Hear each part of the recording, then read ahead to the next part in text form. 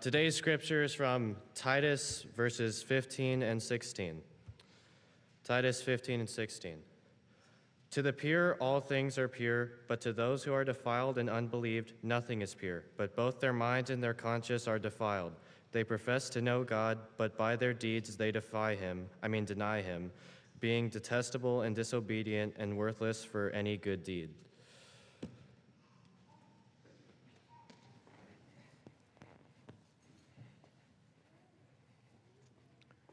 Good evening. It is good to see you tonight. We are, as always, glad to see you, glad to be here, very thankful to God who has blessed us yet again. That passage in Titus, we're going to come back to that. That is a good thought, though, to use for some of the things we'll say tonight. I thought I would get this sermon in one session. You see how that went. So I already had another planned, and so we'll have to circle back to that one and continue our thoughts from this morning. At the risk of people not talking to me anymore when they leave the building, I'll share with you a story that I heard this morning. And that is, as this couple was leaving, the brother shook my hand and he said, "That was a really good sermon. I really appreciate it. I tried to make sure my wife heard every word." She had actually passed a few steps, so she only caught the tail end of that. But she came back and said, "I didn't ask your opinion." And what that told me is they're really listening. We're short on application, but the listening we got down, so we really appreciate that. This morning we talked about some practical tips for relationships, for anger, and if I didn't spell it out, I'd mean by that all relationships. Obviously has bearing in marriage, but in parenting and in friendships and in brothers and sisters in our relationship, these things apply. We have to be Christians, not in word only, but in deed and in truth. We have to be like Jesus. Jesus also got angry, and he didn't sin, though, and so we cannot either, and we need to continually behave like Jesus. So this morning we talked about don't get historical, listen well and then talk, don't be hypercritical, and don't be hypocritical is the four things we noticed this morning. We'll note four more this evening, and again, it's time, maybe next Sunday morning, we'll finish up with four more. Tonight, we'll just jump right in as if we were continuing the thought, and that is, if you have your Bibles, notice John chapter 7 and verse 24. You can count this as number 5 or 1, however you're numbering, but here is the point. When you are angry, when you are fighting, as we sometimes do, when that occurs, don't judge motives. Don't judge a person's motive. Jesus is the one being judged in John chapter 7, and as always, they were questioning his devoutness, his faithfulness to the law, his breaking of the Sabbath, and a host of other things. And Jesus says this in John 7 and verse 24, "Do not judge according to appearance, but judge righteous judgments." We said this morning that God is not against judging. He's against hypocritical judging. But as you can see here, he enjoins judging. We have to judge. We have to discern between this and that. We have to decide this is good, this is bad. Let's not do that. Paul would even add, this is excellent, Philippians chapter 1. And so discernment and judging, that's not the problem. But here's another way you could do it wrong. And that is you could judge unrighteously. Judge righteous judgments. Judge in matters of right. The Bible enjoins upon us the necessity to think and reason correctly. And we could do it wrong. And in fights and arguments, this is often the case. The truth is, we cannot read hearts. 1 Samuel 16:7, God says to Samuel, "Look not on his appearance, for I have rejected him. For the Lord seeth not as man seeth, for man looketh on the outward appearance, but the Lord looketh on the heart." We cannot read hearts. We can read fruit. Jesus said in Matthew 7, "By their fruits you will know them." What that means is we can know what somebody did. Well, we can see it there. You did that. Gotcha. But we don't know why they did it. And sometimes in these fights and in this anger, we assign a meaning to it. We judge the motivation behind the action. Don't assume that you know why somebody did something. And don't assume the worst, which often happens in relationship. The world surely is full of wicked people. We understand that. But generally, people are better than we give them credit for. This is one of the explanations for why people get taken advantage of. Have you ever noticed how many times people get lured in and sucked in and taken advantage of? I would urge that's because people generally tend toward goodness. And as a result of that, they're open to be deceived by those who are not. That's the general bent, I would urge, of humanity. It develops in our disposition aims toward goodness. And in Ecclesiastes chapter 7 and verse 29, Solomon says, "This only have I found, that God has made man upright. But they have sought out many devices or engines, or man has created a lot of things to get himself into." That's absolutely true. But God made him upright. Generally speaking, family is not trying to hurt you. Generally speaking, your spouse does not do things with the intent of harming you. It may have been the case that you were harmed, but the intentionality behind it generally is not there. And when you're judging this way, you assign the reason. I know why you did that. You did that to spite me. You did that to hurt me. You said that to get at me. Well, I did do it. I did say it. But never once did I think I'm going to do this to hurt you. Never entered my mind. But when you judge unrighteously, you assign the meaning. Typically speaking, brothers and sisters are not trying to hurt each other. Well, you didn't see me. You didn't look at me. You didn't say hello. True, true, true. I didn't say hello. I came into the building, looked your way, and from appearance, it looked like I was looking directly at you. And then you're just going to turn your head like you didn't see me. I really didn't see you. Honestly, I didn't see you. I did look in your direction. You got me. And it does look like I was looking at you. I got you. But I never once thought about you. Hard to believe, but I never had you in my mind. I was actually thinking about something, looking at another person, something on my mind. I was just aimed your direction. This is what I mean. Don't judge motives. Here's the key takeaway. People often project their thoughts onto others. And it looks like this. Since I would have done X in the same situation, I believe you did it. Well, just because I would have done it doesn't mean you would have done it. I should not project onto you what I would do in the similar situation. I should wait, find more detail, maybe even ask you why you did what you did. Number next, in this anger, frustration, and these fights, be honest. Romans chapter 12. In verse number 17, and talk about a practical chapter of living the Christian life. Romans chapter 12, someone has called it the little Bible. It has within this one chapter so many admonitions of encouragement to faithfulness and these different scenarios on how we're to act toward God, toward self, and toward others. And in Romans chapter 12 and verse number 17, Paul says, "Never pay back evil for evil to anyone. Respect what is right in the sight of all men." I believe the King James will say, "Provide things honest in the sight of all men." Be honest when you're having these fights. Admit that you're wrong if you are. Just be honest. We have a saying, if you mess up, fess up. Own it. Be willing and able to admit that you're wrong. Be honest about it. Don't make excuses. Don't justify bad behavior. Harsh, critical judgments, meanness, rudeness. Don't shift the blame to others. If you did it, you did it. And sometimes when people are called out in this fashion, they just did it, said a hurtful thing, did a mean thing. They get caught on it, and instead of owning it, they say something like this: "Look what you made me do." They say something like, "Well, if you hadn't have fill in the blank, then I wouldn't have." Friends, this is very poor with regards to how we behave one toward another. It's not the case that somebody else is to blame for your words and your actions. It's not the case that someone else is to blame. It is your temper. And self-control is to be added to everybody's faith. 2 Peter chapter 1 and verse number 6, when we're adding things to our faith, one of those things is temperance, patience, or self-control. That's what we're to add.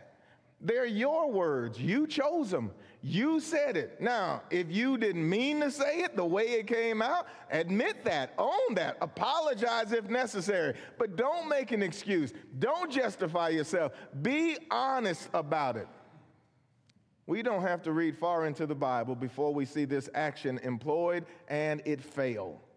In fact, it's so early in the Bible that we really won't even count Genesis 1 and 2 because that's the creation account in chapter 1 and with some more details in chapter 2. We haven't even had interaction with humanity one toward another until we get to chapter 3.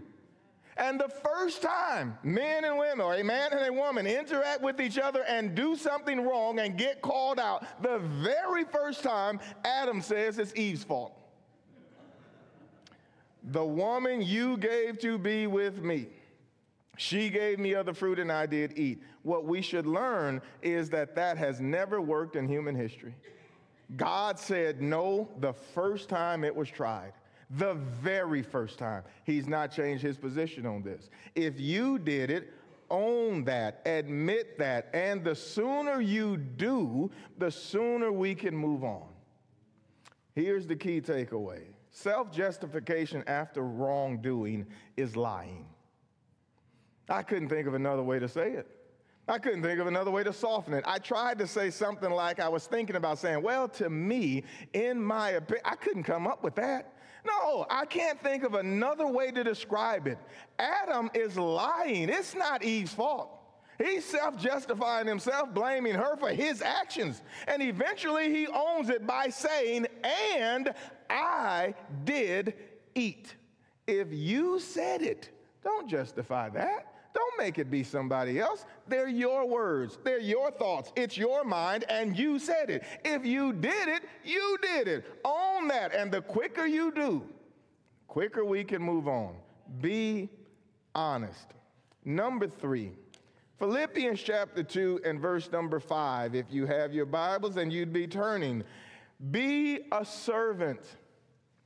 Different circumstances in life never stop us from being Christians. Sometimes people act like the circumstance they're in determines whether or not they're going to be like Christ. It's just not true.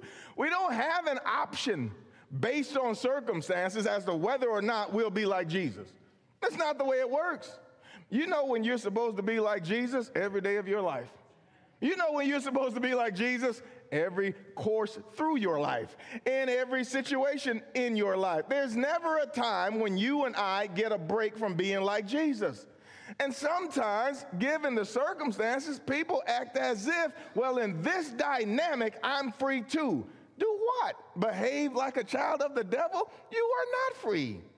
In no situation do you get to cast off Christ and behave like someone who doesn't belong to him. There is no dynamic. Be a servant. When? When you're angry and when you're fighting. Philippians chapter 2 and verse number 5, the Bible enjoins, have this attitude in yourselves, which is also in Christ Jesus.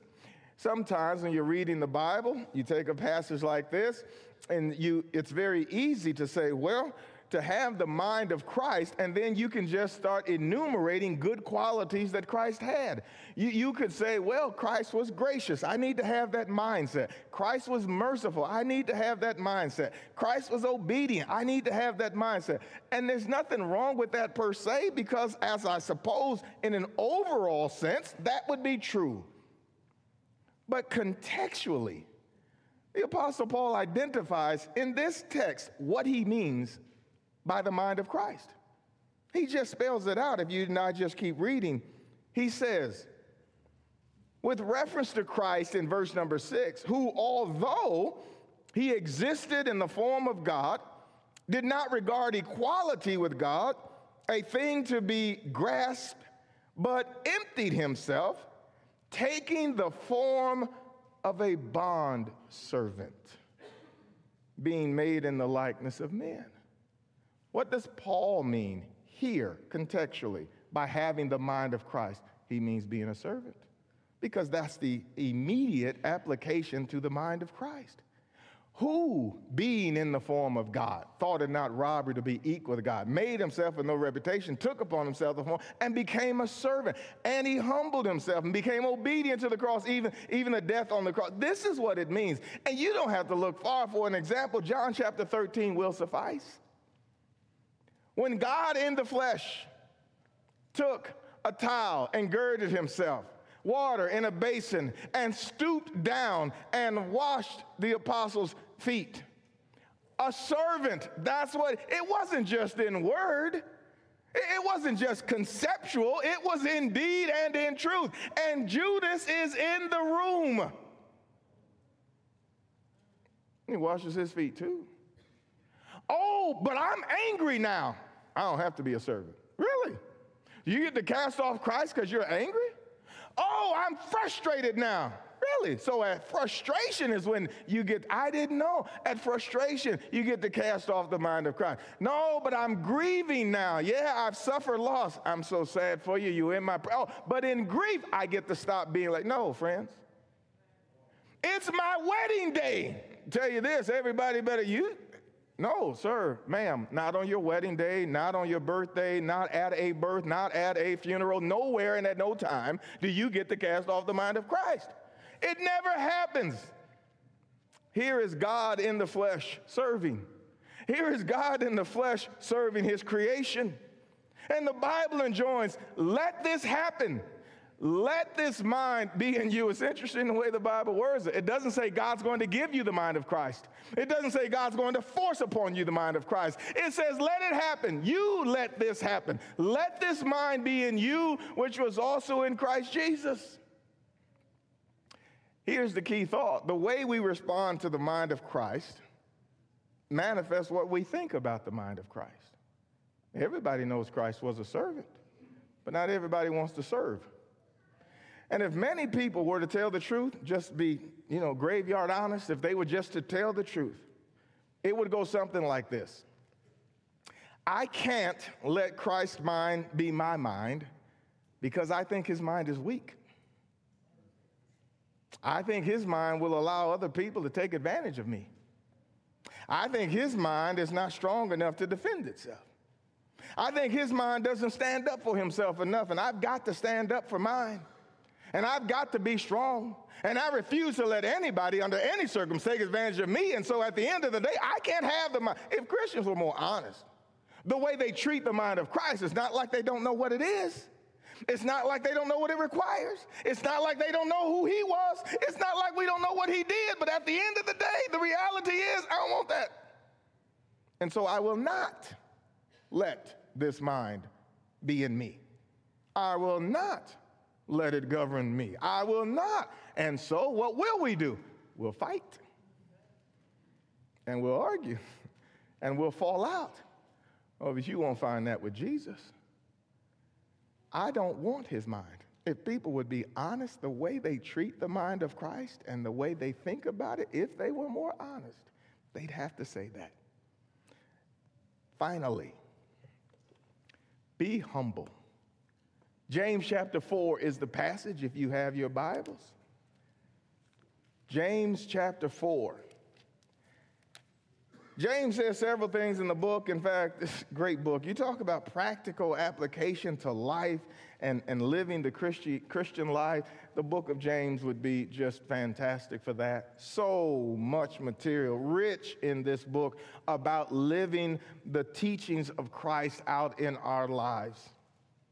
He actually begins probably here more to the context. Verse number 7 would be a good place to start, where he says, submit yourselves to God, resist the devil, and he will flee from you. Draw near to God, and he will draw nigh to you. Cleanse your hands, you sinners. Purify your hearts, you double-minded. Be miserable and mourn and weep. Let your laughter be turned into mourning, your joy into gloom.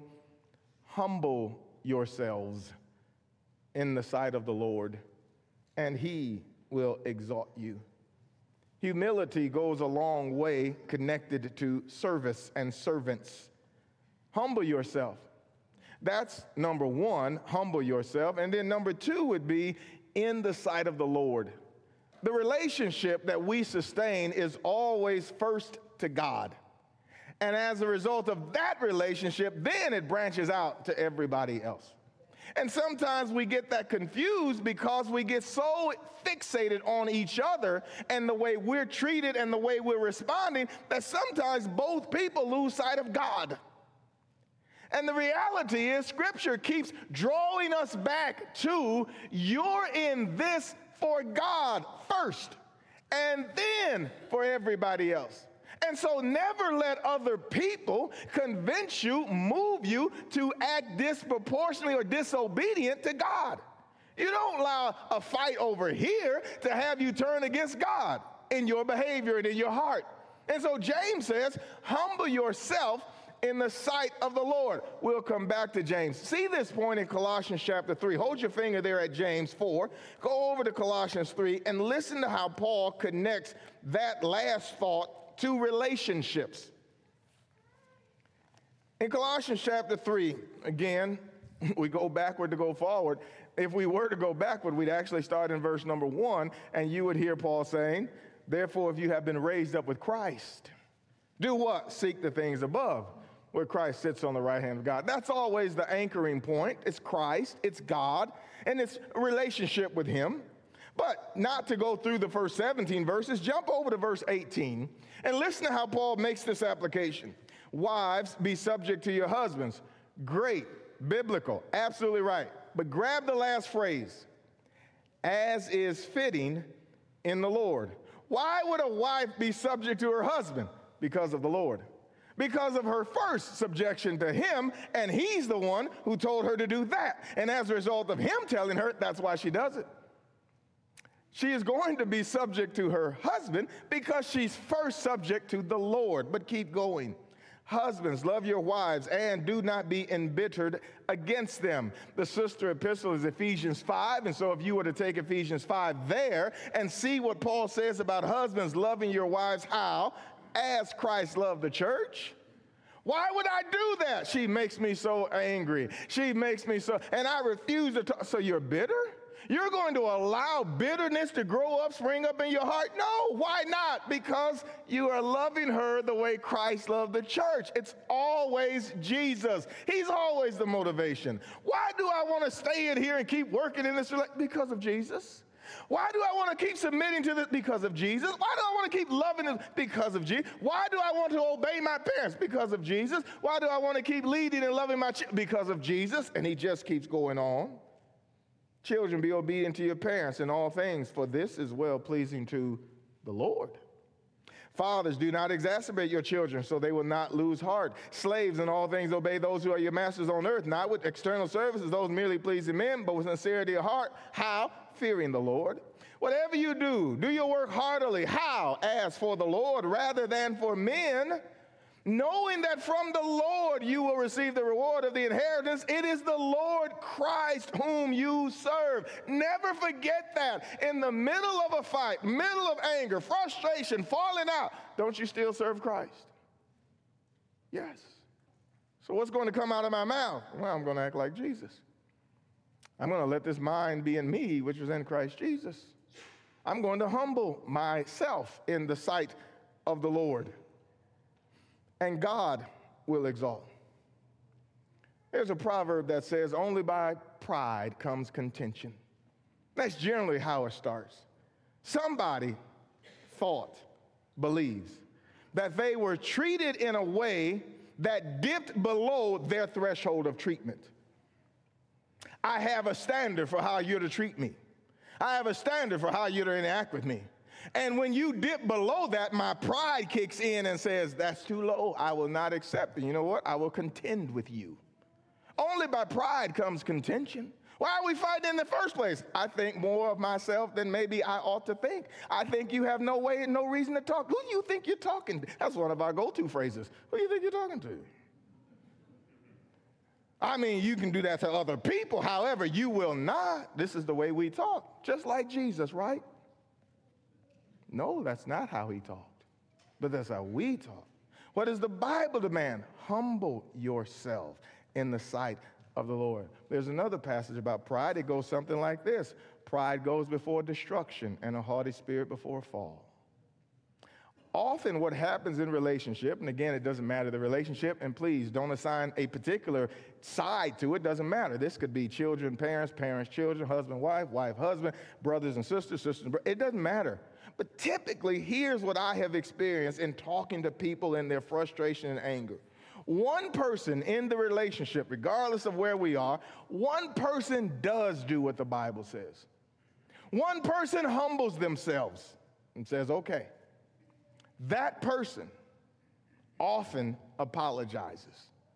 Even if they didn't exactly do what was wrong, they don't like the way the relationship and the argument is heading, and so to get ahead of it, they'll say, listen, this is not good. Let's hold on. Let me just apologize for my part in it. Typically, one person humbles himself. Unfortunately, it has this arrangement in that the other person very often interprets that as validation for them being right. And as a result of that, they, in their egotism, they go up and they say, that's right. I knew it all along. I knew it was your fault. I knew it, just a matter of time I can convince you to do that. Now, this happens in relationships, and like so many things in relationships, this begins to set a pattern. This begins to develop a trend. And pretty soon, again, doesn't matter which, another argument will happen, and they will expect that the same thing will happen. And so the person who is humble and apologizes will humble themselves and apologize. The other person will say, absolutely. Over time, it will seem like this is the only way it can go. Here's what will happen. The person who is humbling themselves and apologizing will eventually lose themselves as, I give up. I don't ever do anything right. It's always my fault. I have no say, no stake here. It's fine. It's always me. It's always me. That's what they'll do. The other person, unfortunately, will, in their ego and pride, believe themselves to be right and become more emboldened in their wrong. And they will say, absolutely, you're always wrong. Absolutely, you're always right. I'm always right. And then so off they'll go. Now, if this is two Christians, here's the problem. The Bible doesn't enjoin humility on one Christian in a relationship. It enjoins humility on both Christians in a relationship. The aggressor tends to get more aggressive and more right in his or her haughtiness and rightness, and the apologizer tends to get more downward in this direction. Neither is good. The Bible says, humble yourself. That's the solution. If both people humbled themselves, it would look more like Chip and Dale. I don't know if you're familiar with the little squirrels. I'm a cartoon kind of guy, especially the old ones, so I like cartoons. And Chip and Dale would always have each other's best interest at heart. Very often they had a hard time gathering the nuts because they served each other so much and they want to get to the hole. They would say, no, you go first. No, you go first. You go first. You go first. I would never stand in your way. Let me be the one. And they would do this on and on. And I just thought, wow. I don't know who wrote that. And obviously squirrels don't really behave like that. But what a concept for human beings that can behave like that. That I would prefer you and you would prefer me. And it eventually, in our service to each other, our care for each other, we'd fix whatever it is, but not when one person refuses to humble themselves ever. Who is to humble themselves? Everybody who is a your and a self. If you are a your and a self, you humble yourself. And if both people do that, and friends, the relationship will get past and be able to deal with whatever comes its way. Here's the key thought. Remember, God is the one you serve and seek to please. And you are in charge of controlling yourself in the relationship and humbling yourself in the presence of God. As we mentioned this morning, Christians are people. And as a result of that, people get angry sometimes. And people disagree sometimes. And sometimes people fight. It's not really a problem per se, but it is what we do in these situations. It's how we respond within these dynamics. And what we must make sure of is it doesn't matter what dynamic I'm in, I'm going to behave like Jesus. I'm going to let the mind of Christ lead my thoughts, my words, and my deeds. I'm not going to look at the other person and demand that they be like Jesus. I'm going to control the only person in any dynamic I can and make sure I'm like Jesus. Paul said, James said, we serve the Lord. And there's never a time when we don't do that. Not a Christian, become one. Become a Christian tonight. All of this is predicated upon the gospel that Jesus came, died for our sins, was buried, and rose the third day.